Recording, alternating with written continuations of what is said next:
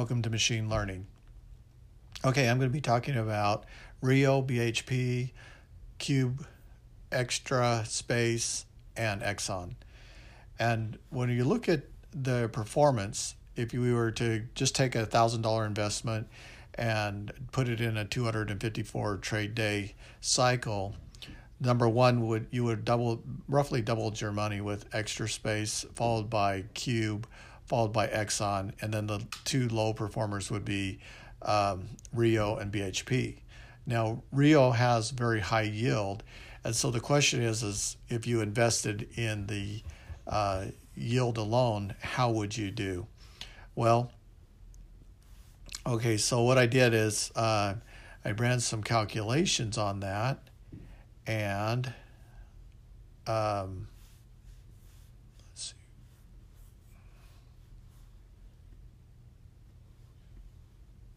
What it turns out is that if you looked at the initial opening price and bought 1,000 shares, Rio would cost you $80,000.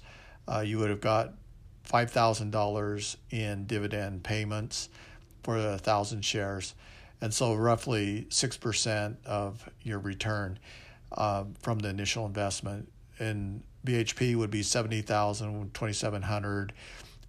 Cube would be $34,000, $35,000, roughly $1,300 in earnings from dividends. Extra Space, $115,000, $3,600, and Exxon would be $47,000 with $3,300. So when you look at the ratios to the initial cost, the lowest entry would be Cube Matrix. But the risk factors now is what we want to look at in terms of its volatility. So we come down here and look at volatility, and you can see, well, the volatility, what I did is did a rolling 30-day and then did standard deviation and dropped the NAs and then plotted it. And so based on the standard deviation, you can see that that Rio is very volatile, and the least volatile would be Extra and Cube. So those are nice, and then Exxon sits somewhere in the middle in terms of its volatility. And it's actually probably the least volatile of the commodities or these stocks.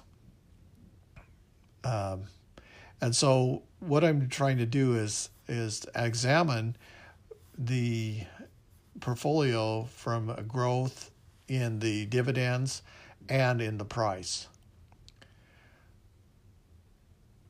So when you look at just the growth by itself as terms of a percentage change, the fastest growing stock would be Extra Space, and its mean is quite a bit higher than the other means. So if you were taking the other three, which would be Cube, BHP, and Exxon, they are pretty close together on their mean in terms of their percentage growth. But if you look at Extra Space, it's performing quite a bit better than its peers. Okay, what I want to do is analyze now the price in terms of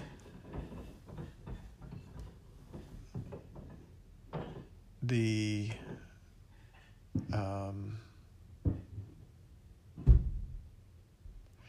in terms of its historical return. So that's what I'm doing. I want to plot that, and I can put in the price. I can set it at a 252 trade cycle, and it'll return back the means on its returns. And so you can see that Extra Space stands out from its peers. We can then just look at growth as a percentage change, and we can take the prices. So what I did is I took the columns, different opening for the four different stocks, put them into one matrix, merged it on date, and then resampled it into month, and then put it in a pivot table, and then plotted it out. So you could see that the growth percent change, that the extra space was leading, followed by Rio. So Rio had some interesting activity there, and then we see the growth in price, and extras growth in price is the strongest of all the peers. So one thing I like about extra space is that it has strong growth, and they increase the amount on their dividends, and they have low operation costs relative to their profit margins. So it really is a strong company. Okay, so what a covariance shrinkage does is it takes and it reduces noise caused from sampling, and then I can put it into the covariance shrinkage and do a Leo-Dit Wolf, and then get my efficiency frontier, and then I can plot from that the minimum volatility and the percentage in the portfolio to be held by the different periods. So based on this volatility, I would do some normalization, smooth it out, and it says hold 24% in Rio, 6% in BHP, which that would make sense because BHP is not as a strong performer as Rio. And then Cube, 11%. Extra at once at 25, that makes sense. And Exxon at 31. So based on volatility, Exxon would be the best. And you can kind of see that in their percentage growth that Exxon's growth its price wasn't fluctuating wildly. Okay, now what we can do is we can put it in a constraint line algorithm, generates the efficient frontier, and it requires the covariance matrix of returns, requires a proxy for expected returns, mean historical returns. The expected return is a profit or loss that an investor anticipates on an investment that has known historical rates. So you have the standard deviation moving along here, and then you have your expected rates of return in the portfolio. Okay, next thing I want to analyze is volatility. So if you're looking at volatility, Rio is the most volatile, followed by BHP, and then Extra is up there, and then followed by Cube and Extra. Let's see. That should not be Extra. That should be Exxon. Okay.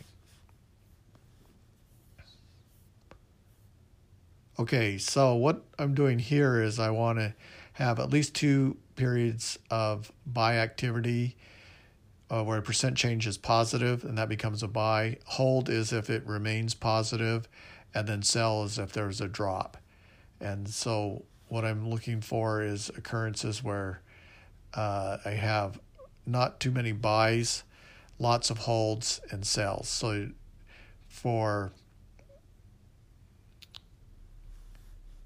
Rio, it had 63 buys, 33 sells, and 11 holds.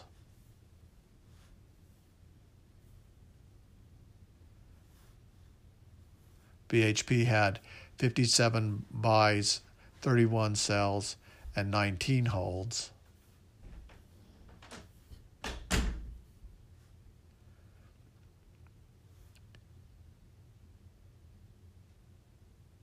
Cube had 63 buys, 38 sells, and 20 holds.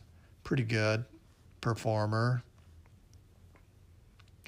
I actually like that when the buys are down in the 40 range. And then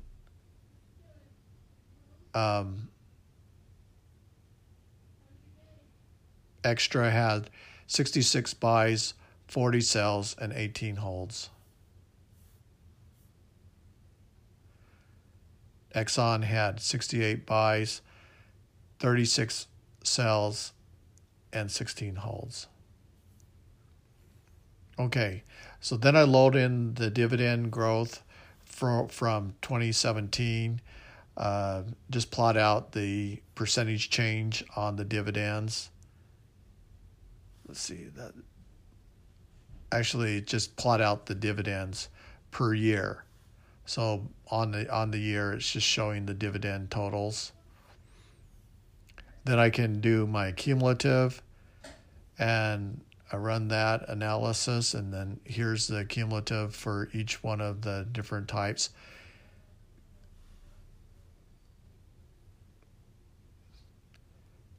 And it kind of gives you an idea of the range.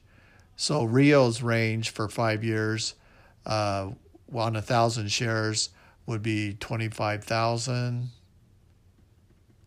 at its max. BHP would be about 10,000, 15,000, somewhere in that range. Cube would be about 6,000. Extra Space would be 17,000. Exxon would be 16,000.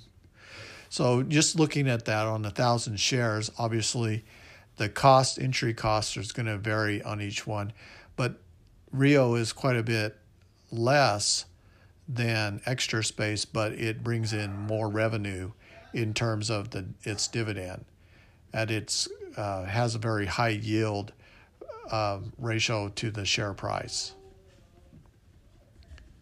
Okay, this just shows the percentage growth. And then we get back into the distribution here of trying to figure out the return on loss. So I get the value at risk, and I'm looking at the distributions of value at risk. So I normalize the prices. This is just for Rio. I take the prices, I flatten it. Then I get the quartile of the 99th percentile and the 95th percentile, put it in a histogram of 100 bins. I use my VAR of 95%, and that becomes my red line.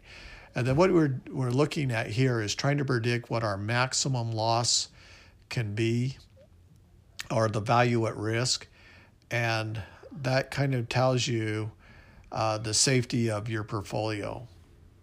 And so you can see that what you're trying to do is put it into a normal distribution, and then using the tail on the distribution curve, create a conditional value at risk, and it gives you more accurate prediction or estimate of the values that are at risk in your portfolio. And then you can look at the volatility, and then you want to look for, so in this case here, what I did is I built my estimated returns, and as a percentage of change, and then I built my covariance shrinkage, Lalido Wolf, build my efficiency frontier, get my minimum weights, use those minimum weights as a factor to do the dot product with my returns, get the losses, put those losses into a histogram, and then find out where my value at risk at 95% confidence level is. And so this area here is the value at risk. And that shows you that pattern.